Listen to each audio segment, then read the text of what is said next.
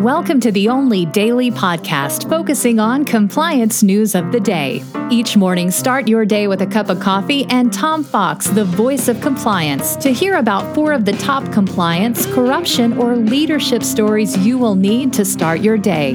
The Daily Compliance News is a production of the Compliance Podcast Network. April 25, 2020, the Boeing and Embraer edition. And we're going to start with that story from the Financial Times. Back in January, Boeing announced a deal to buy the Embraer business unit in a new relationship with that company. It has until this week to close or walk away from the deal, or rather walk away from the deal. And the question becomes, is Boeing in a position now to spend $4.2 billion to purchase an Embraer business unit when it claimed it needed $60 billion from federal bailout money to stay in business? Obviously, the optics of the deal are absolutely terrible for Boeing now. On the other hand, under the agreement, Boeing would take an 80% stake in a new company spun out of Embraer, which would own the balance. A second joint venture would be for the C-390 tanker, would be 51% owned by Embraer and 49% by Boeing. The deal was put together based upon Airbus's deal with the Canadian company Bombardier, and this was supposed to make Boeing more competitive as well. So Boeing's really caught between a rock and a hard place now. Obviously, the optics of this are just horrendous now, and if Boeing does move forward on this, they will be absolutely skewered, and rightly so, by the press. On the other hand, should they be planning for long-term stability, long-term growth? But this is a company that said it needed $60 billion.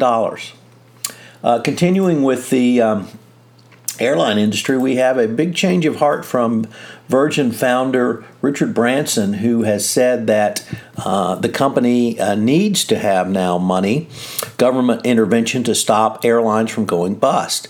Back in 2008, the Virgin Group founder said that government should not bail out weak airline companies, but Australia's second biggest carrier, Virgin Australia, collapsed into administration this week because the Australian government refused to bail it out.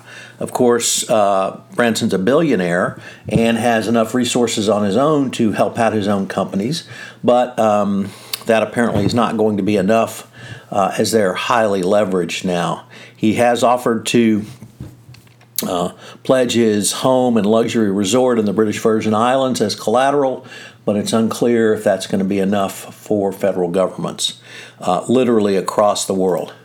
Next up, in France, the French government has, or rather the French court system, has dealt Amazon a loss in an appeal against unions who argued that the company was not doing enough to protect staff against COVID-19 claims in its warehouse.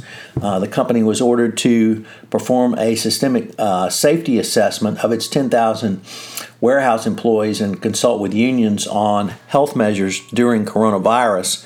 Amazon's response, interestingly, was simply to close the warehouses. So not much in the way of worker safety from Amazon. And we conclude with yet another story about private equity seeking bailout money. It's unclear if they are going to use that money to simply line their own pockets or actually create jobs. Private equity is not known for doing really much of anything other than leveraging or putting leverage on the companies it buys and then forcing them to pay administration fees and other monies back to the private equity company. So it's going to be interesting to see what private equity does with the monies, the bailout monies. They've yet to gain access to that in the United States. Of course, they're lobbying hard for that. We hope you have a great weekend on this weekend, and I hope you will listen in tomorrow for the Sunday Book Review. You're staying safe, self-distancing, and isolating during this time. Thank you for listening. The Daily Compliance News is a production of the Compliance Podcast Network and a proud member of C-Suite Radio. I hope you'll join me again tomorrow.